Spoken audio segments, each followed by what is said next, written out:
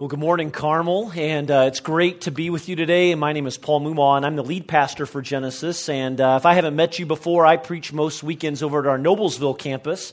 But Steve's getting some vacation time away today, and I get to be here with you, and always look forward to coming over to see you and to share with you on these Sunday mornings.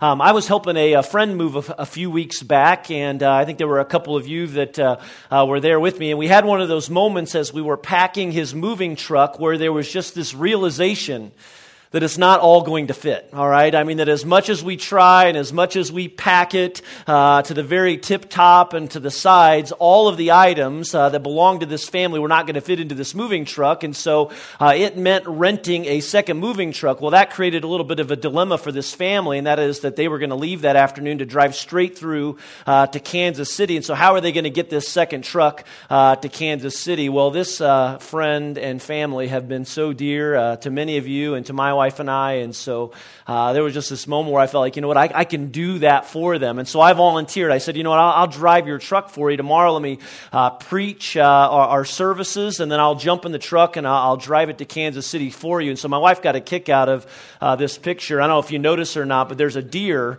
a trophy, sitting in the passenger seat there that my friend Mark wanted to make sure wasn't hurt in any way, and so I called my new friend Bucky, and he sat there in the passenger seat, and I got a few laughs on my drive to Kansas City. But I pulled away, and I made my way through Indiana, through Terre Haute, through the southern part of Illinois, got to St. Louis by late that Sunday afternoon, and as I got into central Missouri, I knew there was a chance of some severe weather, and so I was a couple of hours into Missouri, getting close to Columbia, Missouri, when all of a sudden these clouds really started to come in and form around me. And so I'm fascinated by thunderstorms, all right? I get a kick out of watching them and following them, and so I'm watching these clouds, and man, there's a lot of movement and a lot of rotation. And again, I'm out in the middle of nowhere when all of a sudden my phone starts going off. You know, when those severe thunderstorm warnings, well, this was a severe a tornado warning, and so I quickly turned on the radio and found a local station, only to hear them say that there is a funnel cloud that has been spotted near mile marker 155. Well, I was right there at mile marker 155, and sure enough, as I looked off to my right, you could begin to see this rotation that was taking place, but I'm not afraid because Bucky's right there with me, all right, and we're just kind of talking to each other through this, but here's the dilemma.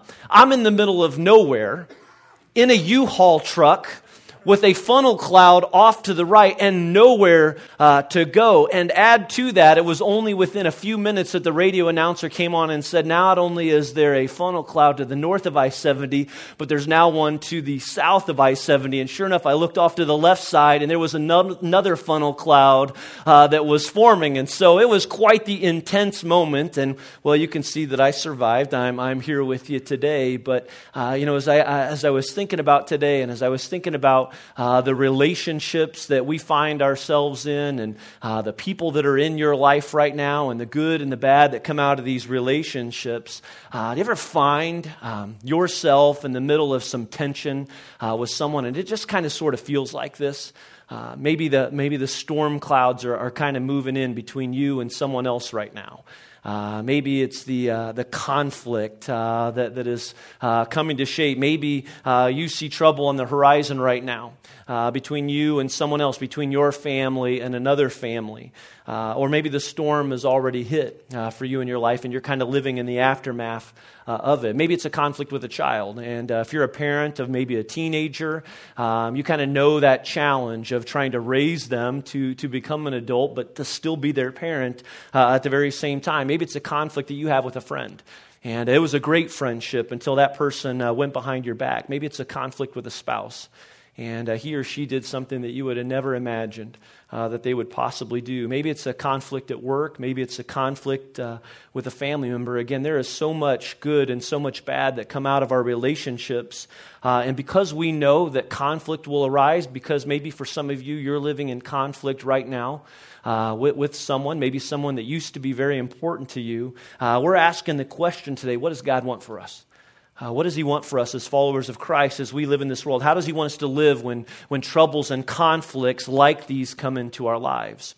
Well, we're in the last 2 weeks of this series called Beautiful, and over the past 6 weeks, we've been looking at a teaching of Jesus known as the Beatitudes. Now, if you've got a Bible with you today, I want to invite you to take it and turn to Matthew chapter 5, or if you use something like a YouVersion app on your phone, you can go there with us. If you don't have a Bible on your own, you'll find one maybe on the floor around you. You can take that, and you can turn to page 677 there. But let's begin this morning by reading through these Beatitudes that were taught by Jesus, this Beatitudes that we've looked at so far, starting in Matthew chapter 5, beginning in verse 3. Now, Jesus was teaching to a large group of people, people like you and me, men and women. There were children there, probably students too. And he really was just kind of giving a vision of what God wants for us and how he wants us to live as his followers. And so Jesus begins by saying, "Blessed are the poor in spirit, for theirs is the kingdom of heaven. Blessed are those who mourn, for they will be comforted. Blessed are the meek, for they will inherit the earth. And blessed are those who hunger and thirst for righteousness, for they will be filled." Now, let's just stop there for a second. You know, these first 4 Beatitudes help us see who we are in relationship to God. They remind us that we are nothing without him and that he loves us as we are and not as we should be. Now, the remaining Beatitudes are all about how to live a beautiful life in this world, specifically when it comes to the way we relate with our neighbor, with the people around us. And so a couple of weeks ago, and in verse 7, we read, Jesus said, "Blessed are the merciful, for they will be shown mercy." And last week, "Blessed are the pure in heart, for they will see God." And then we come to our text for this morning. It comes out of Matthew chapter 5, verse 9, our 7th Beatitude. Let's read it together. It's here on the screen. Will you read it with me? Jesus says, "Blessed are the peacemakers, for they will be called children of God." Now, it's important right from this point that we realize that the Beatitudes aren't a how-to list of how to live or how to become a Christian, all right? I mean, that even as we read this text this morning about being called children of God, Jesus isn't saying, do all of this and I'll love you, all right? He's not saying that if you show others peace, then I'll call you my child. And we don't earn his love. We don't perform our way into his family, and we know that because of words like Paul says with us in Galatians chapter 3, verse 26, when he reminds us, he says, "So in Christ Jesus, you were all children of God through faith." See, for you, if you're in Christ, you became a child of God when you trusted Jesus Christ with your life. You were adopted into his family. And it's not by your works, it's not by my works, it's by grace. Through faith, that we become a child of God. And that's good news, all right? That's good news for your life. And that's good news for me, that if you've put your trust in Jesus Christ, you belong to him. You are a part of his family. And that means that there's no amount of good that you and I can do. There's nothing that we can do on our own to earn our way into his family. And we're not capable of solving the problem of sin on our own. It's only Christ's death on the cross that can remedy that problem of sin for us. He does the work. I mean, it's all because of him. And so once again, the Beatitudes aren't something we do to earn God's love. What's the point then? Well, the Beatitudes provide a picture of what should be. They provide a picture of what could be in your life and what should be in your life. I mean, the Beatitudes provide this picture for us. And with these words, Jesus gives us a vision of what God wants for your life and for my life and for our church. The Beatitudes are a picture of what happens in your life when you really start trusting Christ and depending on him. You become more and more dependent on his presence in you. And that just means that you can't help, as you trust Christ, to become increasingly meek. You can't help but become increasingly merciful, and you can't help but become increasingly pure in heart. And this morning, what we find and what I want you to see is that as Christ's love grips you, and as you trust him and surrender more and more of your life to him, you realize what it means to become a peacemaker. You realize how important that is for you and me as we go about our day-to-day living. That as a child of God, you can't help but grow in his love and in his character.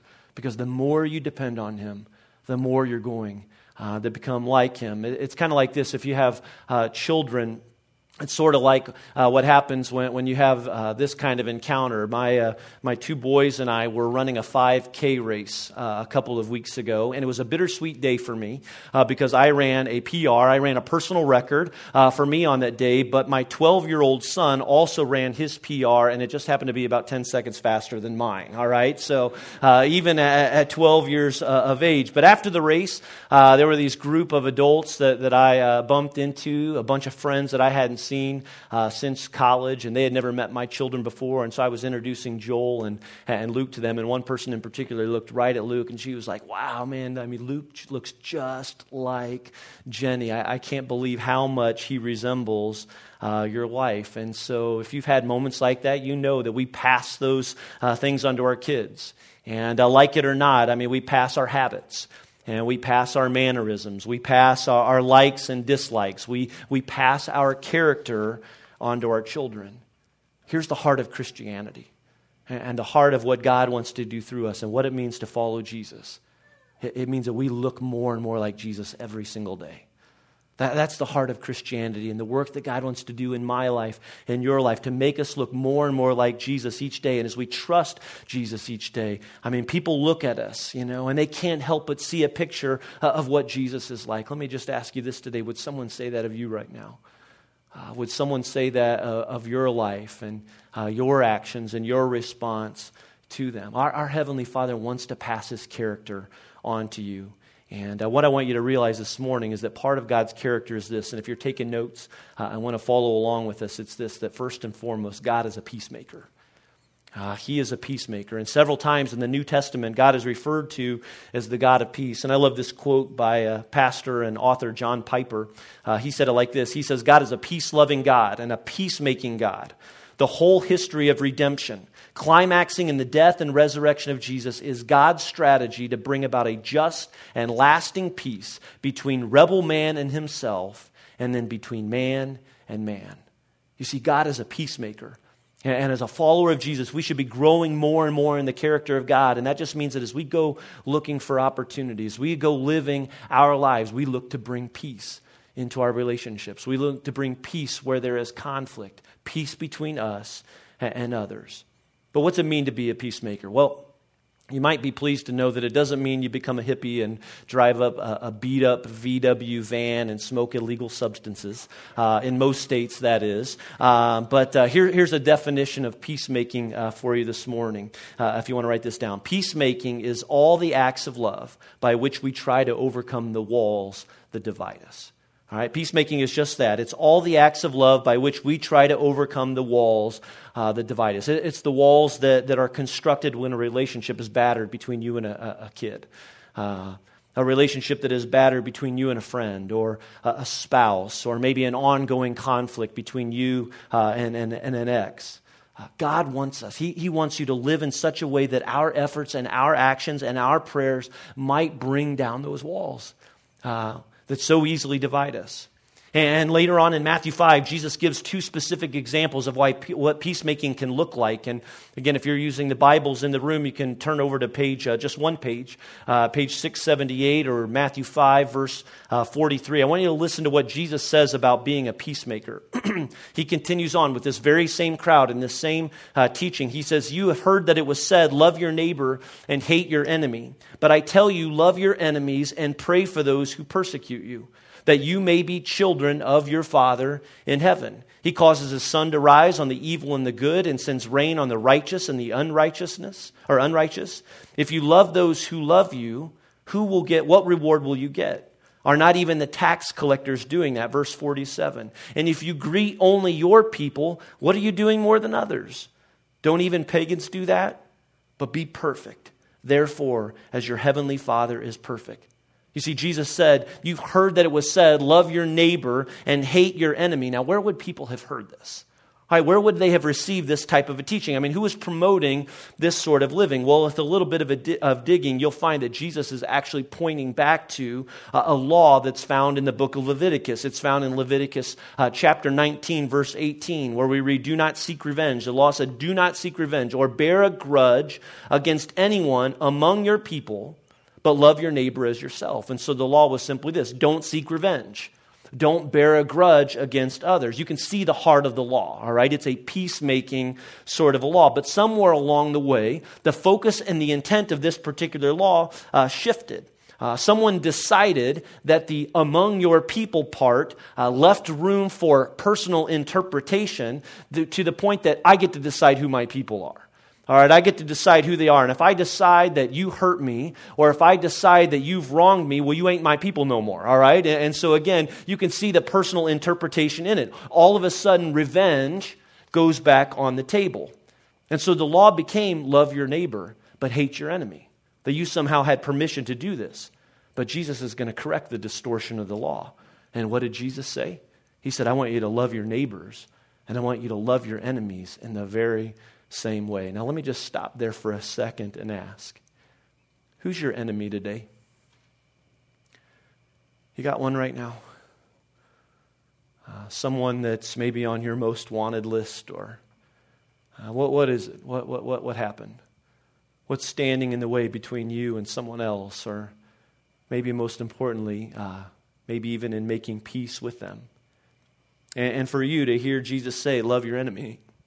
Well, I mean, if you're breathing and if you're like me, maybe you can't help but think, are you kidding me, Jesus? I mean, why would I love them? I mean, how could I love my enemy? And if you know what happened, and if you know the story, and if you know the history, if you endured it, I mean, maybe you'd even wonder to yourself, why would Jesus even expect that of me? That's just what God does. And Jesus reminds us of what God's children do. I don't know if you remember a couple of weeks ago, we looked at the verse that said, once you were not a people, but now you are the people of God. See, God showed his love to people like you and me, people who didn't deserve it, and as children of God now, what he is saying, and it's a tough teaching, is that it is our responsibility as followers of Jesus to seek peace where others would choose revenge, to seek peace where others would choose to hold a grudge. And Jesus gives us two practical steps here toward bringing peace. The first is in verse 44 when he says, love your enemies, and what? Pray. He says, hey, you want a practical application? You want a way of putting this into practice? Jesus says, I want you to love your enemies, and I want you to pray for those who persecute you. Write this in your notes. Peacemakers pray for their enemies. This is where you got to start. This is where many people have to start. I mean, think about it. What did Jesus say when people mocked him while he was hanging there and dying on the cross? He prayed, Father, forgive them, for they don't know what they're doing. Have you ever done anything like that before? That's a tough step, man. I'm not saying that that's easy.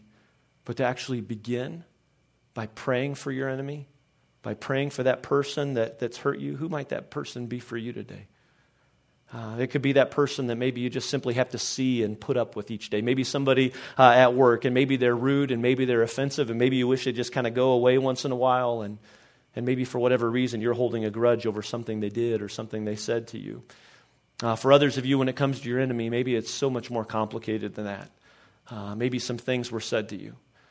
Maybe something that was done to you that should have never taken place. And maybe it's been years, but it doesn't matter. It feels like it was just yesterday because it's just as fresh in your mind as if it happened yesterday. I want to tell you this. I want to tell you this morning that the path of grudge bearing and revenge will not lead to peace for you in your life. It's not going to lead to peace for you. It's not going to lead to peace for anyone else. Holding a grudge might seem like the right approach. And I'm not in any way minimizing what they did to you. I'm just speaking as honestly as I can from a heart that desires to see you grow in the character of God, to grow in the character of our Father, because the path of revenge leads to nowhere good. And some of you today, you're headed down that path right now. That path in your life. And what I want you to hear the Lord say to you today is this, is that path leads to nowhere good. Because if the path that you're on right now in maybe a former relationship or a current relationship with someone stinks of bitterness, stinks of resentment or revenge or animosity, man, that's the evil one. Like, that's the evil one, and he's got a hold on you. He's influencing you, or he's influencing that relationship right now. That's his path.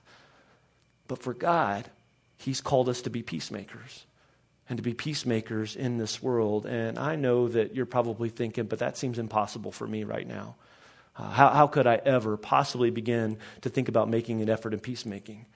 That's why our efforts in peacemaking have to begin with prayer. And you have to pray. And I don't mean praying that they get Ebola, all right? Or praying that an asteroid lands on their house or something like that. That's not what I'm talking about. But you pray for them. And you pray for the best. And you just keep praying for your enemy. Now, maybe you're wondering what that looks like. Well, briefly, ironically, even a little later on in this same sermon, Jesus shares a prayer that we can pray individually each day, a way of praying, a model for prayer, but it's also a model that can be used in how we pray for our enemies too. It's found over in Matthew 6, beginning in verse 9. You've heard this prayer before when Jesus prays, "Our Father in heaven, hallowed be your name. Your kingdom come, your will be done on earth as it is in heaven.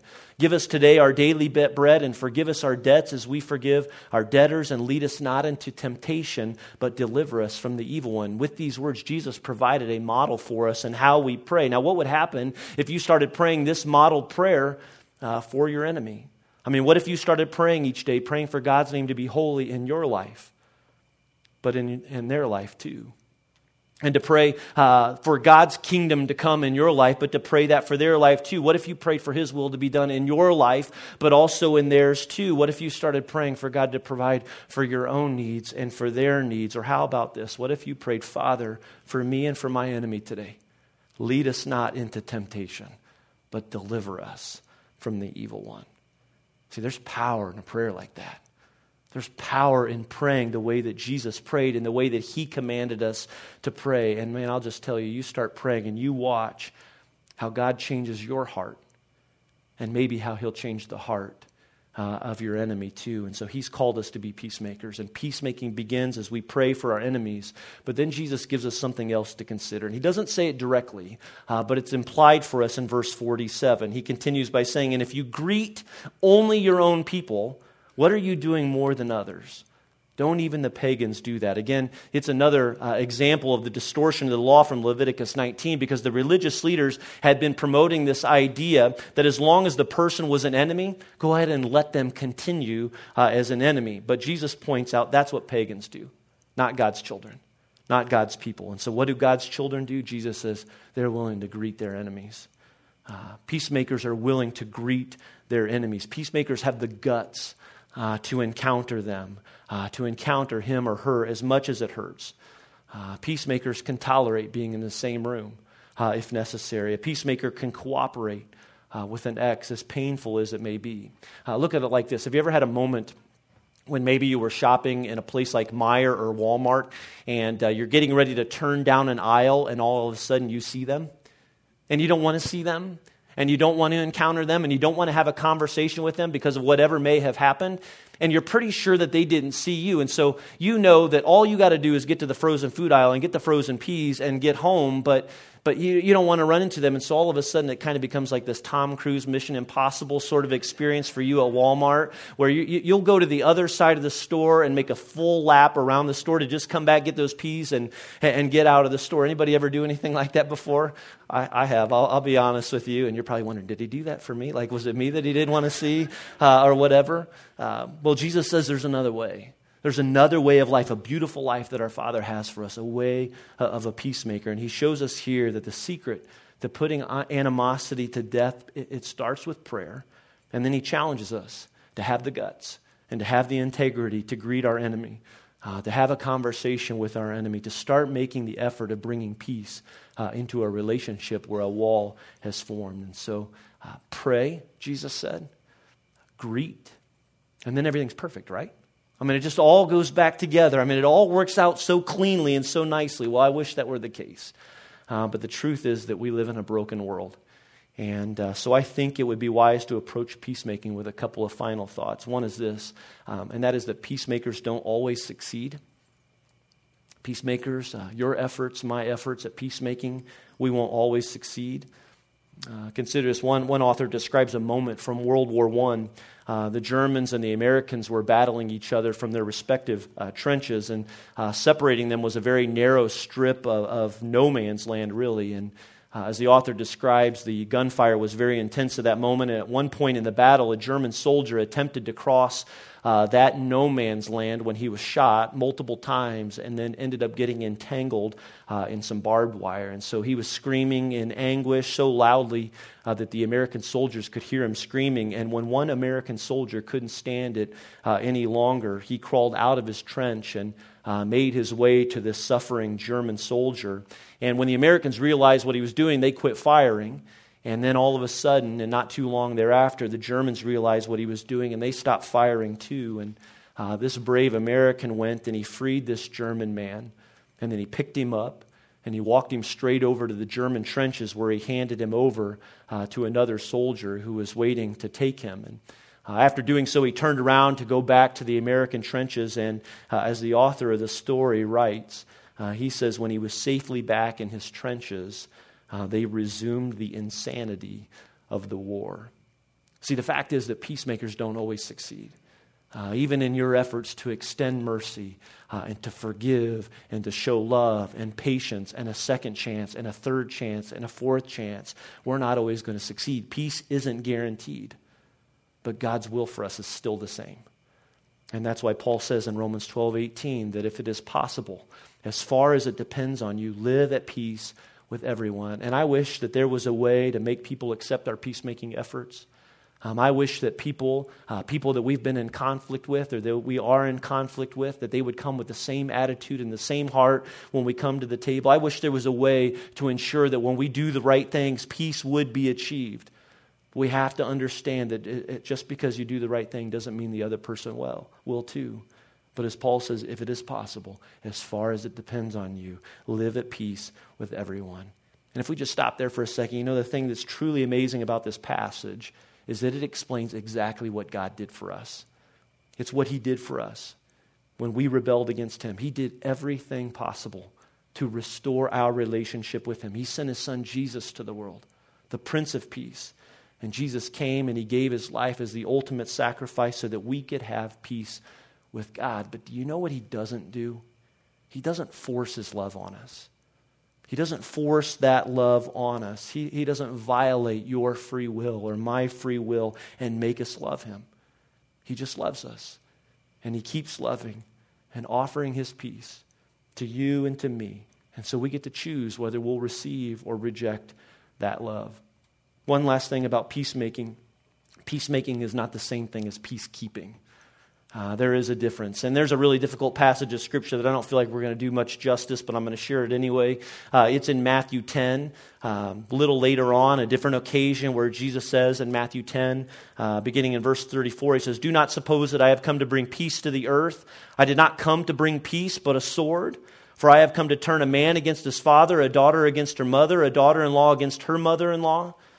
And I read this and I can't help but think, okay, Jesus, you just wrecked my message on peacekeeping or peacemaking. But there's a lot that goes into this particular passage, and you got to run it up alongside of other things that Jesus said. But as I look at it, is Jesus really calling me to turn against my mom and dad or my mother-in-law? I love my mother-in-law. She's a really sweet and kind woman. But so what's Jesus teaching here?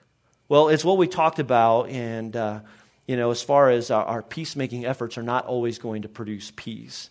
And so when it comes down to it, when there's a choice to be made between keeping the peace and standing for what's right and standing for what's true, your priority as a follower of Jesus is always God's truth. And that just means for us that we're gonna find ourselves in situations, and we're gonna have to decide, we're gonna have to determine that we're not gonna tolerate behavior that's wrong.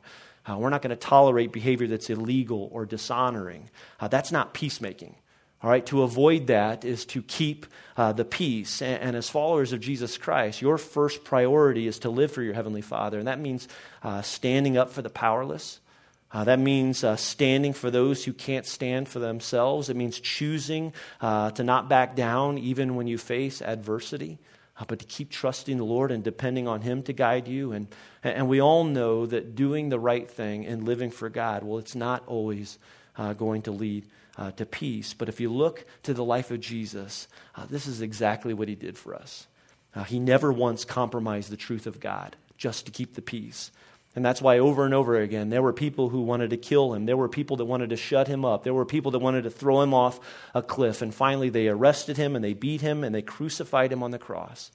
See, Jesus had to give his life to make peace, to accomplish peace for us. And now he calls you and me to be the peacemakers too. And that's not a life of passive compliance, but a life of action and a life of love and justice and mercy. And it's a life where we do more than live peaceful lives, but we actively seek to make peace, to cause reconciliation, to end bitterness, and to tear down walls that will divide us from others. I want to close the story this morning by sharing an amazing story of what peacemaking looked like in one man's life. Mitchell Birch is the pastor of a church in Ohio, and this is a story of what happened to him back in May.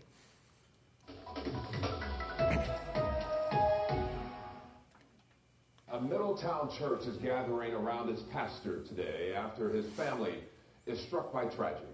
The pastor's wife, Shelley Birch, and her mother were both killed last week in a crash in northern Indiana. WLWT News 5's Tammy Mutasa is live for us with how the congregation is supporting the pastor tonight. Tammy? Curtis, today this close-knit community and its pastors are leaning on each other while celebrating the life of Shelley Birch. Today is her visitation and celebration of life here at the Town Boulevard Church of God. Now, she'd been married to Reverend Mitchell Birch for 36 years and was widely respected around this community. Birch and her mom, Linda Dykstra, died on Wednesday in Indiana. Investigators say their car ran a stop sign and collided with a semi on U.S. Route 224 near I-69. Pastors in Middletown have been rallying around Reverend Birch and his family as a spiritual support group. They say pastors are always comforting everyone else, and they need comfort too. We rely on the support of our colleagues and each other to gain that strength and support from each other. And there are many, many pastors. There's pastors from all over the country who have come here to be a part of this time with Pastor Birch and be supporting of him and his family. The celebration of life started about an hour ago. Reporting live in Middletown, Tammy Mutasa, WLWT News 5. All right, thanks a lot, Tammy. We are told the pastor and his wife had a music ministry that traveled all around the country. I had an opportunity to meet this pastor, Mitchell Birch, a little over 15 years ago, and I know that he wouldn't remember me. And, if I had heard this story, certainly, it would have hurt. There would have been some pain or shock. Maybe you remember hearing this story and you would have reacted in the same way. But because I knew him, or at least knew of him, it kind of caused me to just kind of start following, his life. And it happened back in May. And I just happened to notice on social media back a few weeks ago that he wrote something in a blog post that I wanted to share with you. Mitchell Birch writes, "Just feel compelled to write about an incredible experience I had last Tuesday night. I was coming out of a store when my phone buzzed. The voice on the other end said, 'My name is Frank, and I'm the truck driver who was involved in the accident that took the life of your wife and mother-in-law.' Mitchell writes, "My heart skipped at least a couple of beats as we began to talk. I told him how thankful I was that he had taken the time and the courage to call me. I told him that neither I nor my children held him responsible for Shelley and Linda's tragic deaths. I told him that we've been praying for him daily, knowing that he must be going through hell. He said to me, 'You will never know how much it means to hear you say those words.'" We then talked a few more minutes, and he asked me if I had any questions of him, and I asked him, "Frank, what did you do immediately after the accident?" He responded, "After I hit the car and came to a stop, I went immediately to the car where your mother-in-law and wife were." He says, "I've been in law enforcement for 13 years and a volunteer firefighter for 14 years, and I wanted to do something but quickly realized there was nothing I could do. Both women were either already expired or unconscious. They were both lodged and I couldn't get them out, and so I did the only thing I could do, Mr. Birch. I held your wife's hand and stayed with her until the first responders arrived. I did not want her or her mother to be alone in death. Mr. Birch, I want you to know that she was never alone." I thanked him and told him I was grateful he was there with them, and that I also knew that Jesus was there at that moment too. And at the brief end of our conversation, I asked him to do something for me that would bring great comfort to me and my family. I said, "Would you please be the best husband, father, friend, and neighbor possible for the rest of your life? Love your wife, love your children, and love God and the life that He has given you. And he agreed. And then Mitchell Birch finished by writing, he says, I was grateful he took the opportunity to do that very difficult thing, and it certainly shows you his grief is real as well as it is in mine. But he says, please pray for this man, Frank, and his wife and family, that God will give him peace as he gives me and my family peace. And then he closes, depending on him, Mitch. You know, Jesus said, blessed are the peacemakers. Let me just ask you, do you have an enemy today? Do you have a relationship in your life that needs to be reconciled? Is there something that God wants to do in you, strength that he wants to give you as he has shown you peace, that you'd be willing to go and show peace to someone else? Will you pray with me? Lord Jesus, you know, as we consider these words, as we think about what it means to be a peacemaker, we're just reminded that you've asked for every bit of us to surrender all that we are to you and for you. God, we are here to live our lives fully and completely for you, and that's not easy, and it's difficult, and it comes with its challenges, and that's why we're asking for your help today. That's why I'm praying for help for some here in this room right now, and I trust and believe that maybe you're working on a heart or some hearts here today, and you're calling us to a new way of action. You're calling us down a new path, a way that honors you and glorifies you, a way that can help others find their way back to God in this world. God, give us the strength to trust you, to live completely and fully for you in this world. God, we want to live the beautiful life that you've called us to. Give us the strength and the hope today. In Jesus' name, amen. Hey, will you stand with us as we close, as we sing, as we make this our song, our prayer and our response today as we live for the Lord in this world? Let's sing together.